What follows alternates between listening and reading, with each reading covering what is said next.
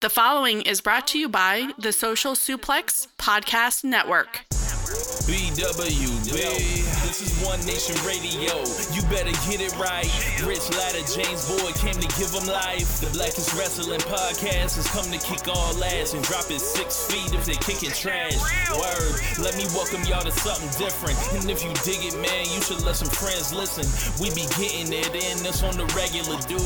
Ravish and flow, but this shit rude. See, James don't rap, so I had to break it down. The whole network, man, we coming for the crown. Raps in the columns, I keep them both covered. Making the beats too, so the listeners can bump it. Hit us with the rating, yeah, I'm saying it's a 5. Before you hit and talk, bob your head side to side. It's One Nation Radio, and this is the beginning. It's Rich, and I'm here with James. It's time to listen to One Nation. We got to unleash the power of the pyramid.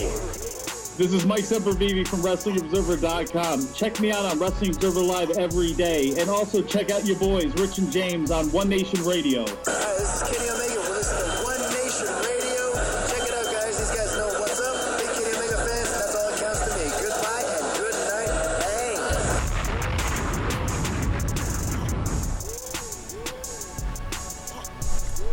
Bang. Welcome to the May 24th edition of One Nation Radio. My name is Rich Latta. One time for all the real ones. Glad y'all locked in with me this week. We got a lot to talk about. First, I come to you on video as well as in podcast form. If this is your first time seeing me, welcome. If this is your first time experiencing One Nation Radio, welcome. If you've heard me before, you know what it is. It is fucking on. I represent the Social Suplex Podcast Network, as you can see on my shirt, for those of you guys checking this out in video form, on the YouTube channel, youtube.com/DangerRichTV. Make sure you guys drop a rating and a review for this podcast on your platform of choice. Remember, we are an independent podcast network, and our budget comes from word of mouth, and the only way we're going to reach more people is by your likes, your shares, your ratings, and, you know, just rocking with us. And make sure you check out all the other shows on the Social Suplex Podcast Network. We got the Outsider's Edge with Rance and Carl. We got the Ricky and Clive Wrestling Show. We got Keeping It Strong Style. We got Grown Men Watch This Shit and the Impact Report with Caleb Baldwin. And, of course, One Nation Radio with your boy Rich here. Yeah, man, so we've got some things to talk about. Lots of big news in wrestling this week.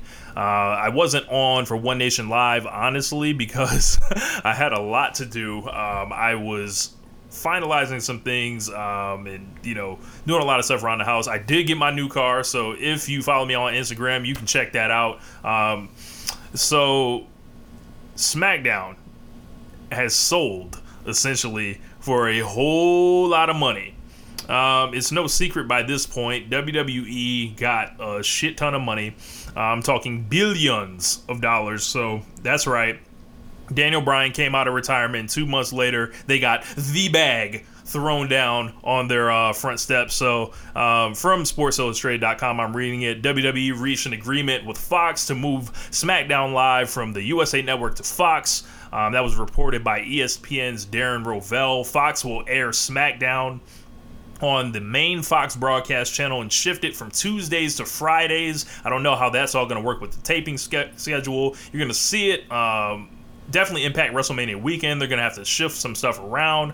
The deal's over $1 billion. That's $205 million a year for 5 years. So one can only imagine what the deal may be next time. Not sure how that's all going to play out, though, because this whole TV rights network bubble, this feels like this thing's due to bust anytime. My co-host of this show, James, who's been on sabbatical since WrestleMania 34, had been talking to me about TV rights fees years ago, and this is like when the NBA stuff was coming up, and it was like, man, I don't know how they're gonna keep paying all this money, because eventually, like, all this shit is going to streaming. So maybe, you know, WWE was a little bit ahead of the game on it, but I still think that keeps the network in their back pocket as a valuable tool. the whole thing is going to jump off in October 2019, and their current contract expires basically with NBC Universal on September 30th, 2019. So they'll just transition right over. Fox was, the longtime rumor reported by Meltzer, of course. And, this is crazy because $1 billion. So they got more money than the UFC. And apparently cash that clearly doesn't equal creative. I don't care how much money they're getting. I don't watch money. I watch the show.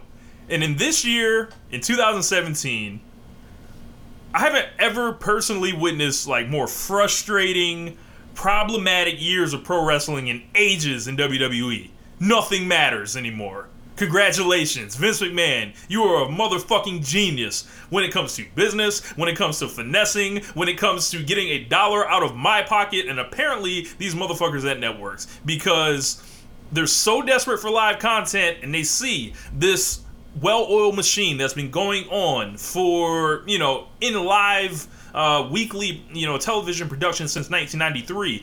That alone is a valuable entity, and they've built that up to a point where they've reached a dream scenario for businesses. I'm sure a math problem explains this, like an equation or something, but they have reached a point where the critical aspect has zero effect on their business. As I mentioned last week, that is the American dream. You better come on in, as they said in Superfly. This is crazy. Nothing matters. If they knock it out of the park, it does not matter. If they stink this shit up like they've done at WrestleMania, like they've done most of the Greatest Royal Rumble, like they've done at Backlash, and like they've done on weekly television regularly since WrestleMania, it doesn't matter. Full rock status. This is crazy. WWE found a way. I'm not going to knock anybody for getting money because, that's the objective out here in these streets, is to get paid. I also won't knock when anybody gets some of Vince McMahon's money for this very reason. I feel like a sucker every time I open my wallet for Vince McMahon to hand him $10 a month for this fucking archive that I love. I will never get rid of the WWE Network as long as it exists. And the deal with the network now, with all the money essentially for the company, the cornerstone coming from TV, that has to make you think, how much are they going to put into the network? Will the network even be around? Is it even cost effective to do that? Are they going to cut the shows back? Should they just put this shit back on pay-per-view? We ain't got the answers yet. So we're going to have to wait for that, and we'll see how it goes. But I can't believe this. This man has done it. This man is brilliant. But this show still ain't good. I don't care what none of y'all say. The next thing we have to talk about is trash-ass Monday Night Raw, because it was fucking terrible. We opened the show with a whole hour of Roman Reigns. And, I dig Roman Reigns, the wrestler. Can't front. In most situations where they let him have matches that actually go back and forth and don't involve him laying on the ground for 10 minutes at a time with a desperate hope to get him cheered. And speaking of desperate hopes to get him cheered, this week they basically threw all the cards on the table, and if you didn't see it, you didn't want to see it. So we had Stephanie McMahon out there, we had Kevin Owens, we had Jinder Mahal, and they linked him up with Seth Rollins. So if the objective ain't to get Roman Reigns cheered, I don't know what the fuck they're doing. They had they should tell you how bad it is when the supposed top heel on the brand, Kevin Owens, has to use a thank you Roman chant for heat. It's amazing. So Stephanie was in rare form because she was just refusing to sell a thing. She came out there and she was Stephanie McMahon, the non-sales lady. She cut Kevin Owens' balls off. She pretty much, tried to talk to Roman Reigns any kind of way she wanted, but, Roman got to stand up for himself a little bit, so that was nice to see. But the whole deal with it basically showed who's allowed to do what and, everything like that. So basically she came out there and she talked about, what was best for business, and, there was no hard feelings against Kurt Angle and all this other shit. And, they had, her talking about a Samoan temper and all, several types of other corny sounding shit. They said, Reigns was basically saying, hey, cut the corporate crap because, you guys don't want me anywhere near the Universal title. Meanwhile, we've seen the opportunities that this man's been given over and over again. So I don't know who he's trying to fool or who WWE is trying to fool with this, because this guy here is not fooled. And I know you guys watching this and listening to this aren't fooled. So I don't know. So it was just a whole thing to set up a tag match with Kevin Owens and Jinder Mahal teaming up against Seth Rollins and Roman Reigns. We are going to link the hottest guy in Seth Rollins with this dude, Roman Reigns. Why?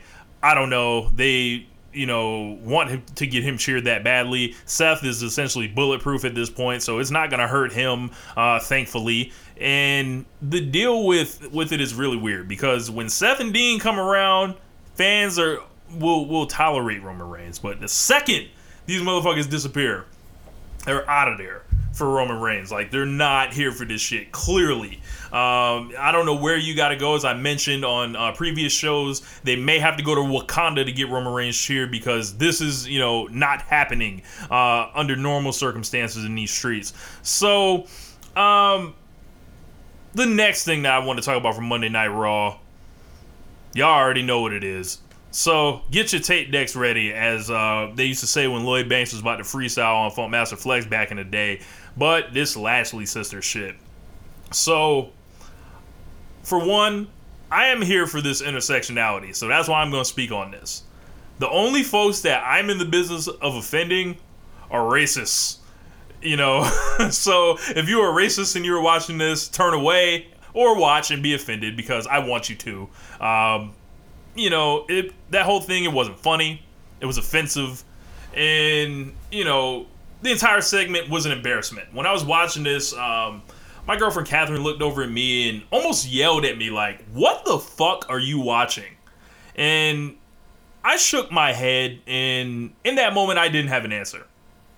Because this wasn't wrestling.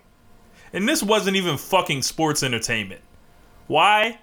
Because it has to be entertaining for that term to apply. This was 100% a segment that can suck my dick from the back. You understand me? That whole $1 billion story broke earlier in that day, and all I kept thinking was, Vince McMahon is a fucking crook. There's no doubt about it. A crook of the highest degree. This segment was set up to suck. It did suck. And essentially, this shit crushed Bobby Lashley. Like, he may be finished. I was a Laps fan when Lashley was around, and, I didn't get to see him in Impact, where apparently he was awesome and he was a badass, and I think they had MVP with him as his manager cutting his promos, because it's no secret, Bobby Lashley can't talk, apparently. So, they get him back in the WWE, and their fucking grand idea is him beating up 3 black dudes dressed like women in one of the most offensive, tone-deaf moments in WWE history. To not only the trans community, who deal with enough, in their fight to fucking exist, like, also black women who get shit for, their supposed masculinity. And if you don't know what I'm talking about, go look up anything that people have said in the past about Serena and Venus Williams. This is unquestionably the worst segment of the year. WWE should be embarrassed for clearing that bullshit, building it up for a week, and insulting the intelligence of everybody watching. Was Lashley supposed to be the hero for beating up on men dressed like women? I don't know, you tell me. And even if let's go ahead and absolve the wrestlers from this, because, I'm sure someone like Sami Zayn didn't pitch this. As meticulous as that guy is, as thoughtful as that guy is. This is solely on WWE as they continue this creative losing streak that began at WrestleMania 34. And is running fans off no matter how much, money that companies desperate for live content get. And I don't care if this goes viral. I don't care if 1,000 people see it. I don't care if one person sees it. My message to WWE is this. You can't keep offending people because they're going to come for you. Why? Because you deserve it. Fuck that segment as a staff, a record label, and as a crew. And if you co-signing that bullshit, fuck you too. Write better television. After that point, with Monday Night Raw, I was like mentally checked out because there's only so many times you can watch stuff like that, and immediately Twitter lit up with just everyone going in on it. I kind of tried to save my venom, for this show with it. But the other thing I want to talk about from Monday Night Raw was the segment between Ronda Rousey, Nia Jax, and Stephanie McMahon. Basically, they were in the ring for a contract signing, and the secret was let out the bag. Neither Ronda or Nia Jax are built for this talking. And it seemed like they were kind of hesitant and somewhat robotic, and neither of them really had anything interesting to say, because Nia Jax, who's already the champion, is going to make a name off of Ronda Rousey's expense. I thought you were a star too. I thought you won the championship at WrestleMania. I thought you had defended the belt a couple times. You're already the champion. So them scripting her to say that kind of was a disconnect for me there. With Rousey, it was like, I'm going to take your belt and I'm going to take your arm. So I don't know. It didn't really, work for me there. But Stephanie basically stepped in to do what neither of them could. So, she basically gave some props to Nia Jax, and she said that she is, you boldly chose your next opponent, and she introduced Rousey, and Rousey basically asked Stephanie how her arm was, and whatever. They had, them both sitting down, and Stephanie, in her 6'7" heels and all that, looking super tall and all that. So Stephanie basically asked Rousey how it felt to leapfrog the entire division. And Rousey, women that Rousey has said that are more deserving to her. And then Rousey knew what Stephanie was trying to do, but, Nia Jax challenged her. So that's the money line for this whole thing. And Stephanie basically wondered why Nia issued the challenge, and says Nia's trying to make a name for herself at Ronda's expense. She gave Rousey props for the match at WrestleMania 34, but, she says that she hasn't had a singles match yet, and there aren't any weight divisions in WWE. I don't know what 205 Live is, but maybe they were just talking about with the women. This was the whole thing. She flipped from going in on Rousey to starting to go in on Nia, saying, why did it take you so long to beat Alexa Bliss? A question I was wondering myself, because that should have been a squash match both times. But, it was a segment, and it's not really hot. It's just, I think more intrigue is in with Natalya, if she's going to win the Money in the Bank, how it may play into, Rousey being the champion, if she cashes in on her immediately, if she's kind of lurking around as an awkward friend with a briefcase, knowing you're the champion, that strange energy that may exist. Or is this just a whole plot device to get Ronda and Stephanie running it again? So I think there's a lot going on aside from the match. And this isn't going to be, as I mentioned in my column, it's not going to be about match quality. This is none of that. This is either Ronda just winning the belt and we're going to, roll one way with it, or we're about to really get some, Austin McMahon shit. I'm going to fuck you out of your opportunities at the championship, blah, blah, blah. And they may move forward with the Stephanie and Ronda singles match, which I still think they need to do. A mixed tag match was not good enough. I would, like to see Rousey and Stephanie go at it. I'd also be for Rousey getting the championship, because let's face it, the Raw women's division has been the drizzling shits for such a long time. And if they're not going to do premium wrestling with the Raw Women's Championship like in 2016, I'd rather see it on like a big star that people like. So, God bless Nia Jax, but I feel like she's kind of limited in the role as the babyface champion. As far as like her experience, with the wrestling and all that, I don't think it's necessarily going to go the way, folks want it to go. So I was really shocked when she got over the way she did in the feud with Alexa Bliss, but there was almost nowhere to go, essentially. And maybe this is a situation, I'm worried for Nia Jax coming out of this. So we'll see how it all plays out, but they, I think they've got to really be careful with her because she could end up really lost.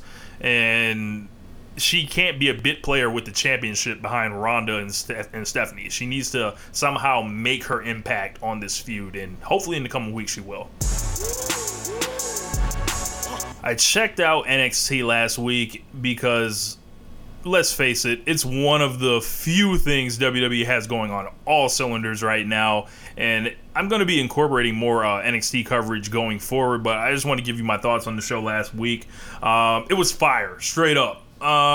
We had the opening segment with Ciampa and Candice, and immediately I felt like one of two things needed to happen. I really feel like they need to get this Ciampa versus Candice popped off, either in a match or more promos against each other. And I say a match because who better to really break into intergender wrestling in WWE than Candice, who that's kind of her thing.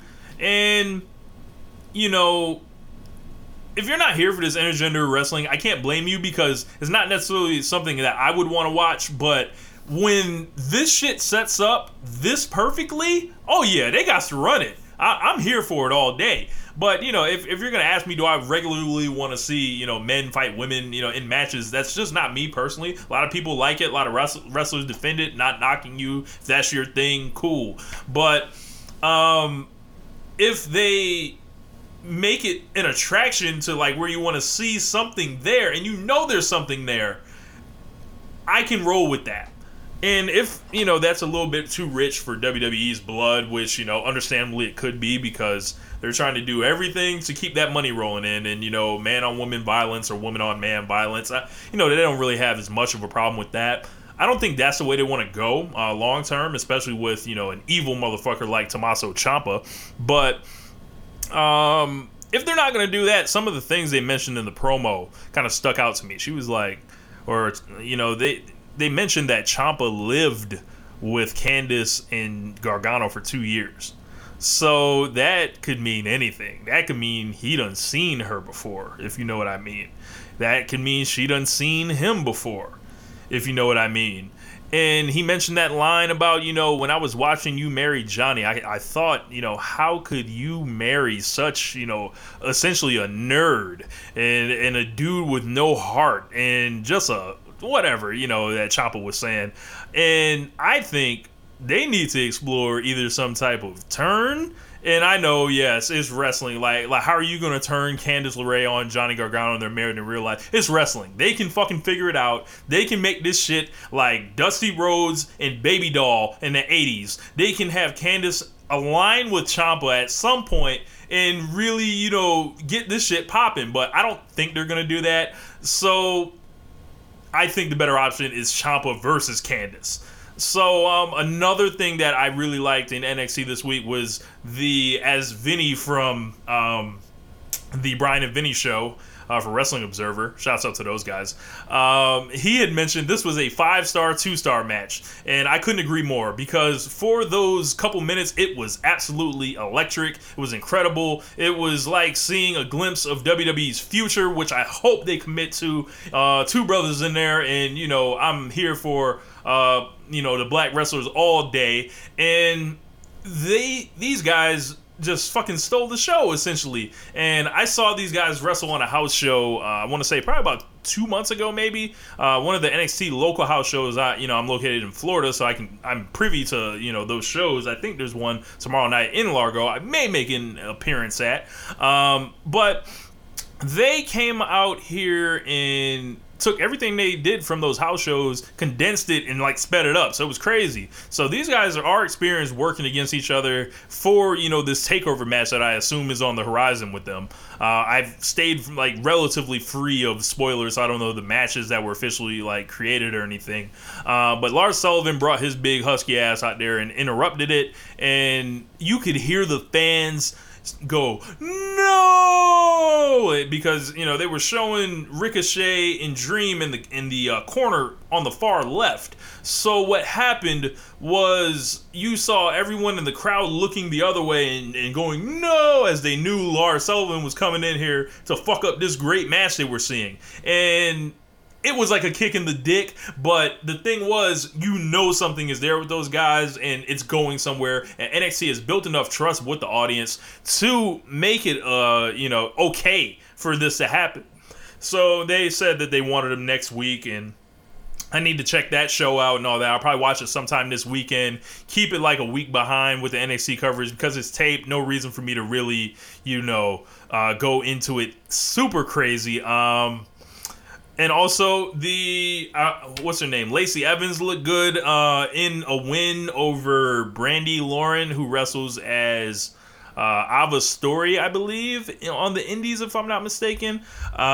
She was looking super athletic. Her moonsault looked as good or better than Charlotte's. Lacey Evans could be someone to watch. I think she's she's blonde, so WWE always likes the blondes, and her gimmick and all that is made for Ford F-150 Twitter. It is made for, I'm calling the cops Twitter. It's made for Stand for the Anthem Twitter, and everything else that goes along with that. So she could go a long way in this climate that we're in. So I'm looking forward to see where she goes from there. And of course, we had the main event with the Undisputed Era taking on Pete Dunne and our guys Oney Lorcan and Danny Burch.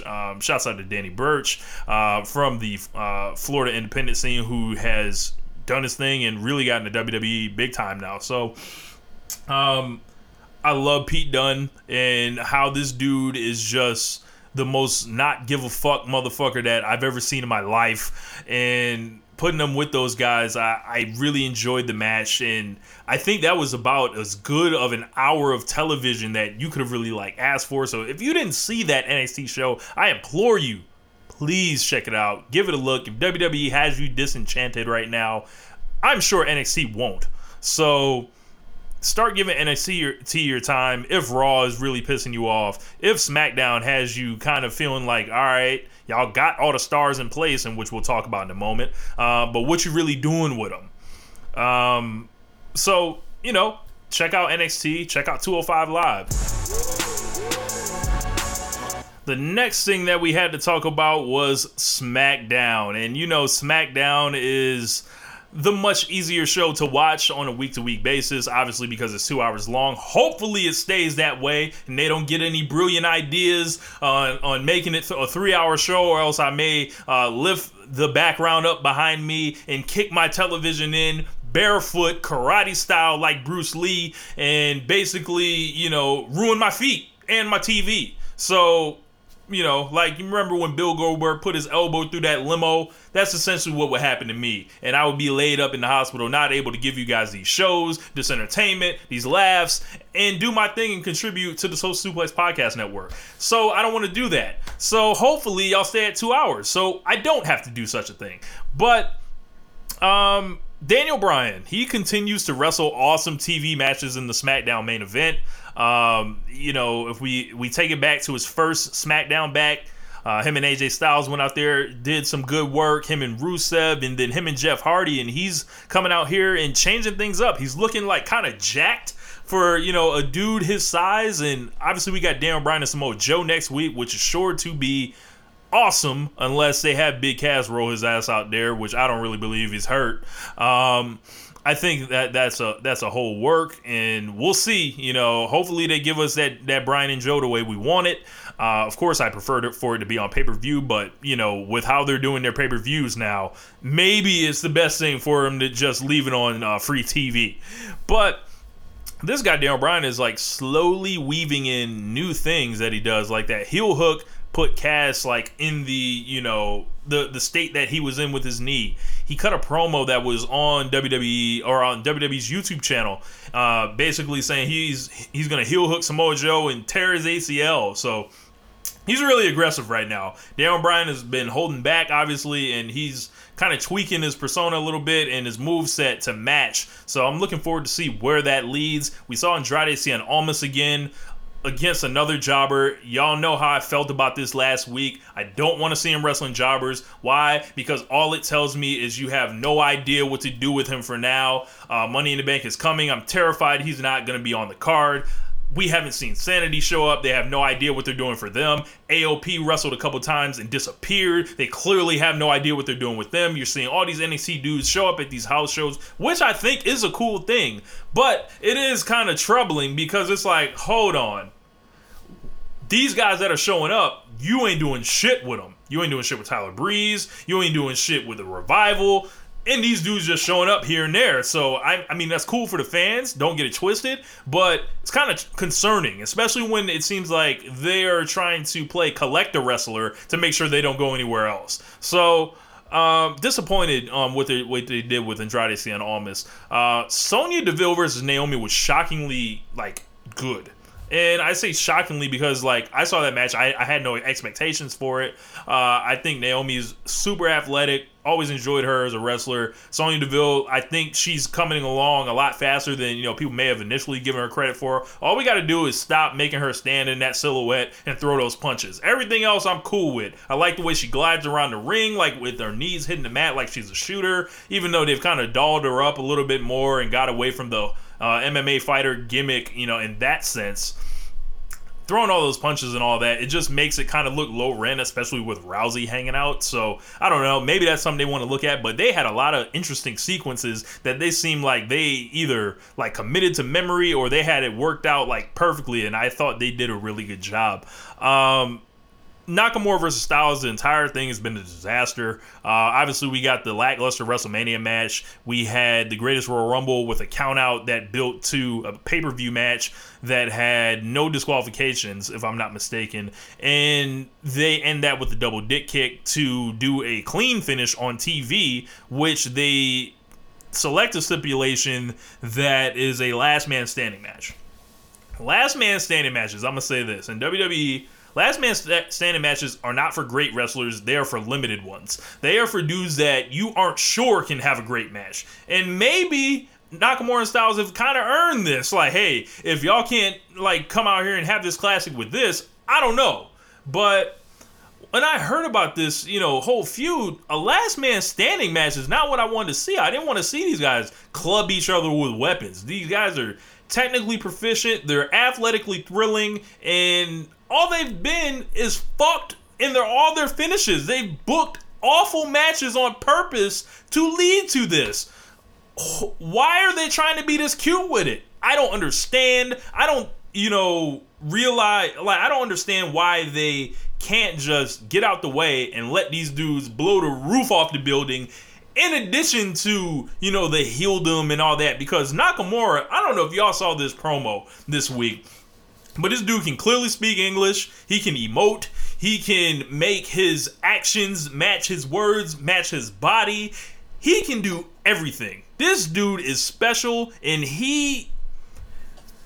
I'm terrified because the way this is set up, you would think AJ Styles is about to beat this man and get him the fuck out of here, and we're about to see Nakamura putting over every motherfucker under the sun. Then Nakamura's gonna be like, holla, and then he'll be showing up at Invasion Attack 2019 or something like that after the 3 months is up. So I don't know what they're gonna do with this whole finish and all that. Of course, I'm looking forward to the match because I'll watch these dudes wrestle as many times as, needed. But you can't get away from the fact that I feel like they diminished the attraction by making this the 5th match to happen in under 2 months. Okada and Omega, for comparison's sake, the first one was January 2017. They're about to do the 4th one now. And they found a way to, keep these dudes away from each other and have them do other shit. I don't know, man. It's just a whole thing where they want to book show to show. But, like I said, it doesn't matter. They've got the money. People, are going to come out here and stand for it all they want. But it's a whole situation where it's just sad because we know these guys had so much more. They're capable of so much more. And I don't understand why WWE essentially got in the way of the brilliance. And it's kind of making me look at AJ Styles' title reign like, hey, man, should we get the belt on somebody else? Because I feel like Daniel Bryan's going to eventually get that momentum. The Money in the Bank briefcase, maybe a SmackDown guy needs to win it.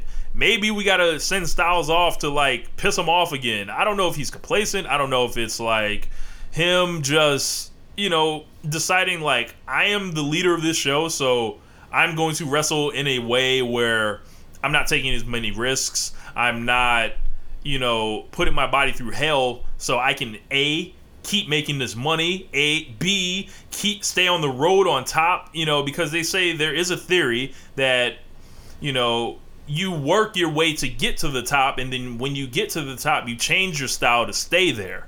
So maybe that's, you know, a little bit what's going on with Styles, and it's not like Styles is falling off or becoming a bum or anything like that. It's like a little bit of that Rollins thing that I always mention. Maybe he's not throwing 100 anymore. Maybe Styles is like throwing 94 right now. So it'll be interesting. I hope that they can figure out something, because this feud is on borrowed time, and I feel like a title change needs to happen, and I feel like these guys are ripe for Money in the Bank cash-in this match.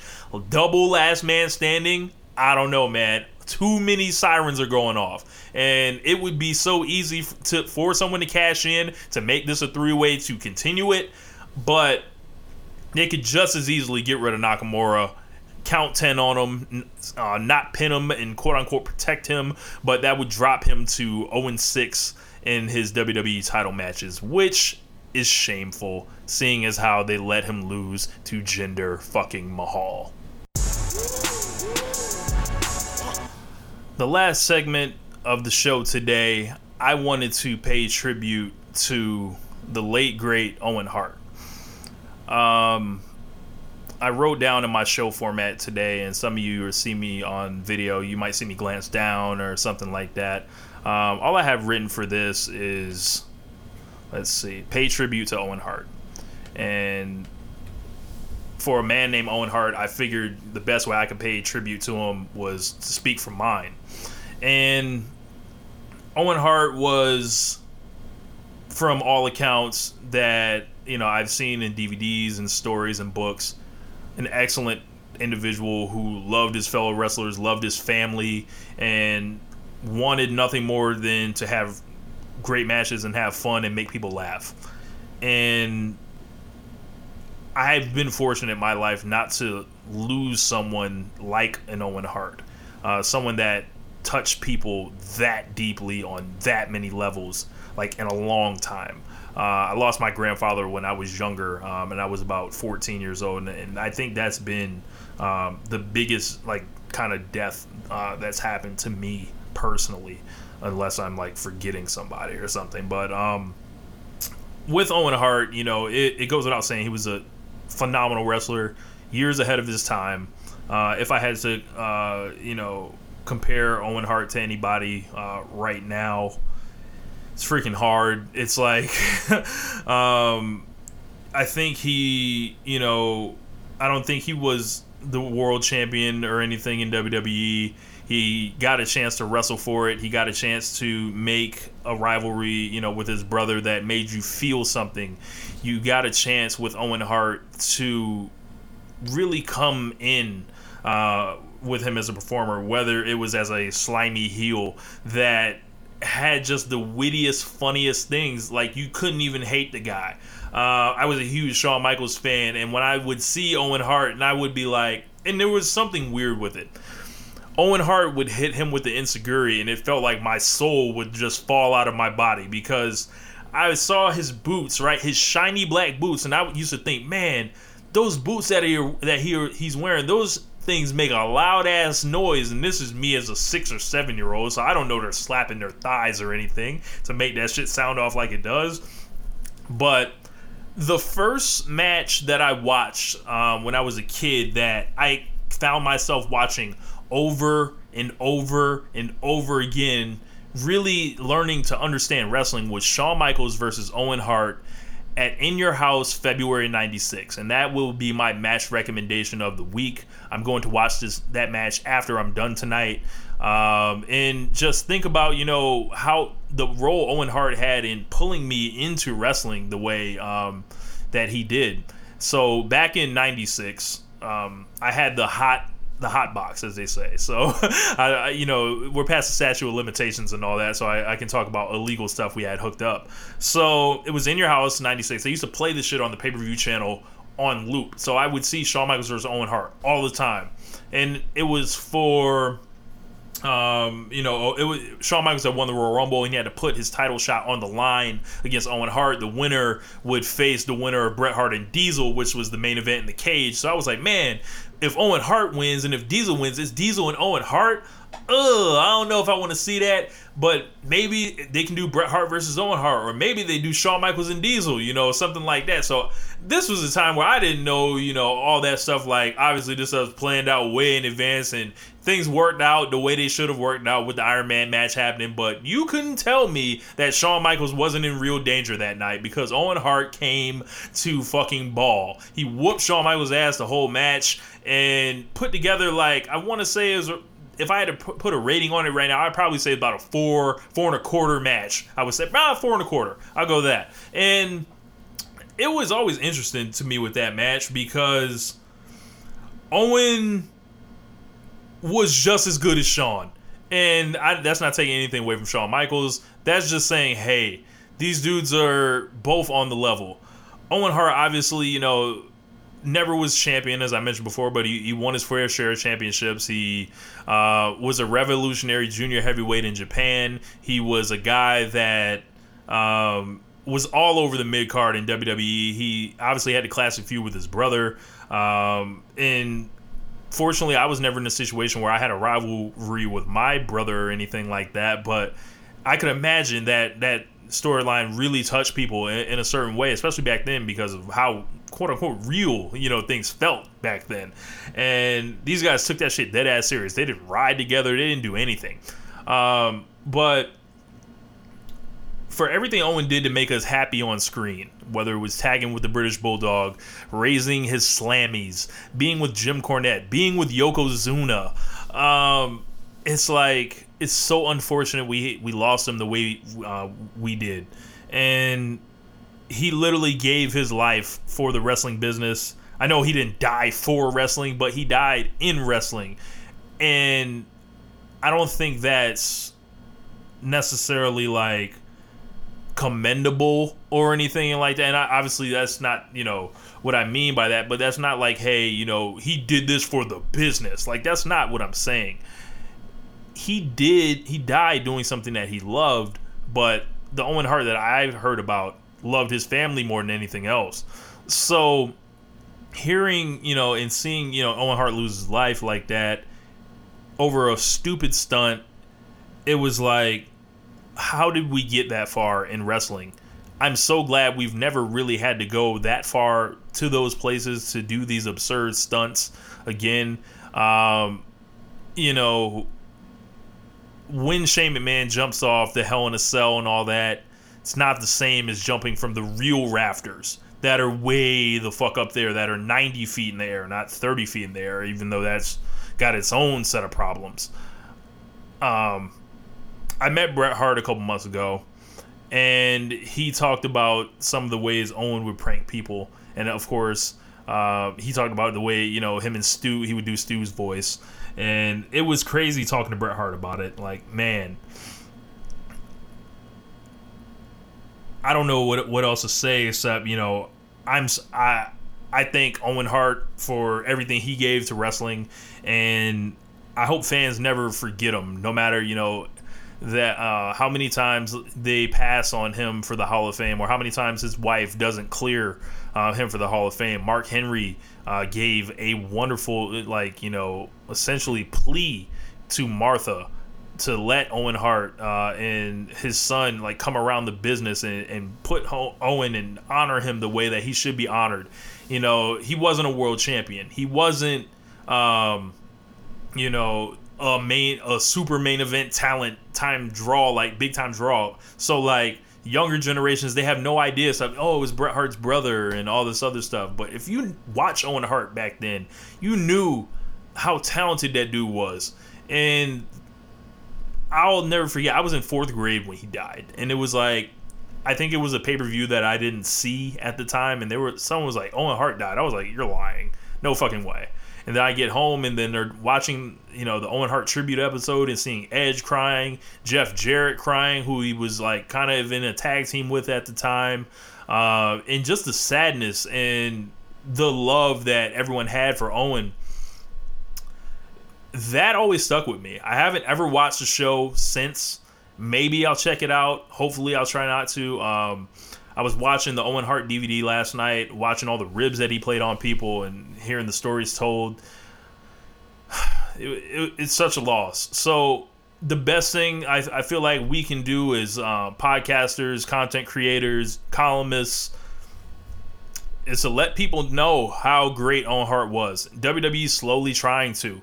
Unfortunately, there's a situation with the family and, his wife that we just haven't got past yet, but I hope they don't get past it before it's too late, before people don't care, before, the generations go by and it's just like he doesn't mean as much as he should, because Owen Hart was better than that.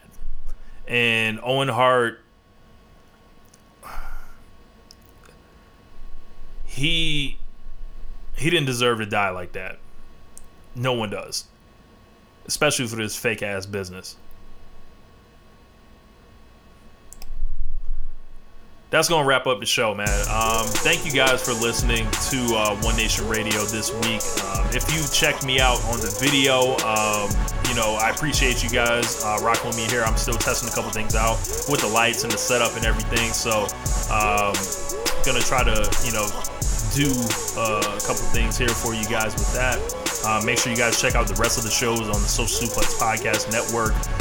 The Impact Report with Caleb Baldwin.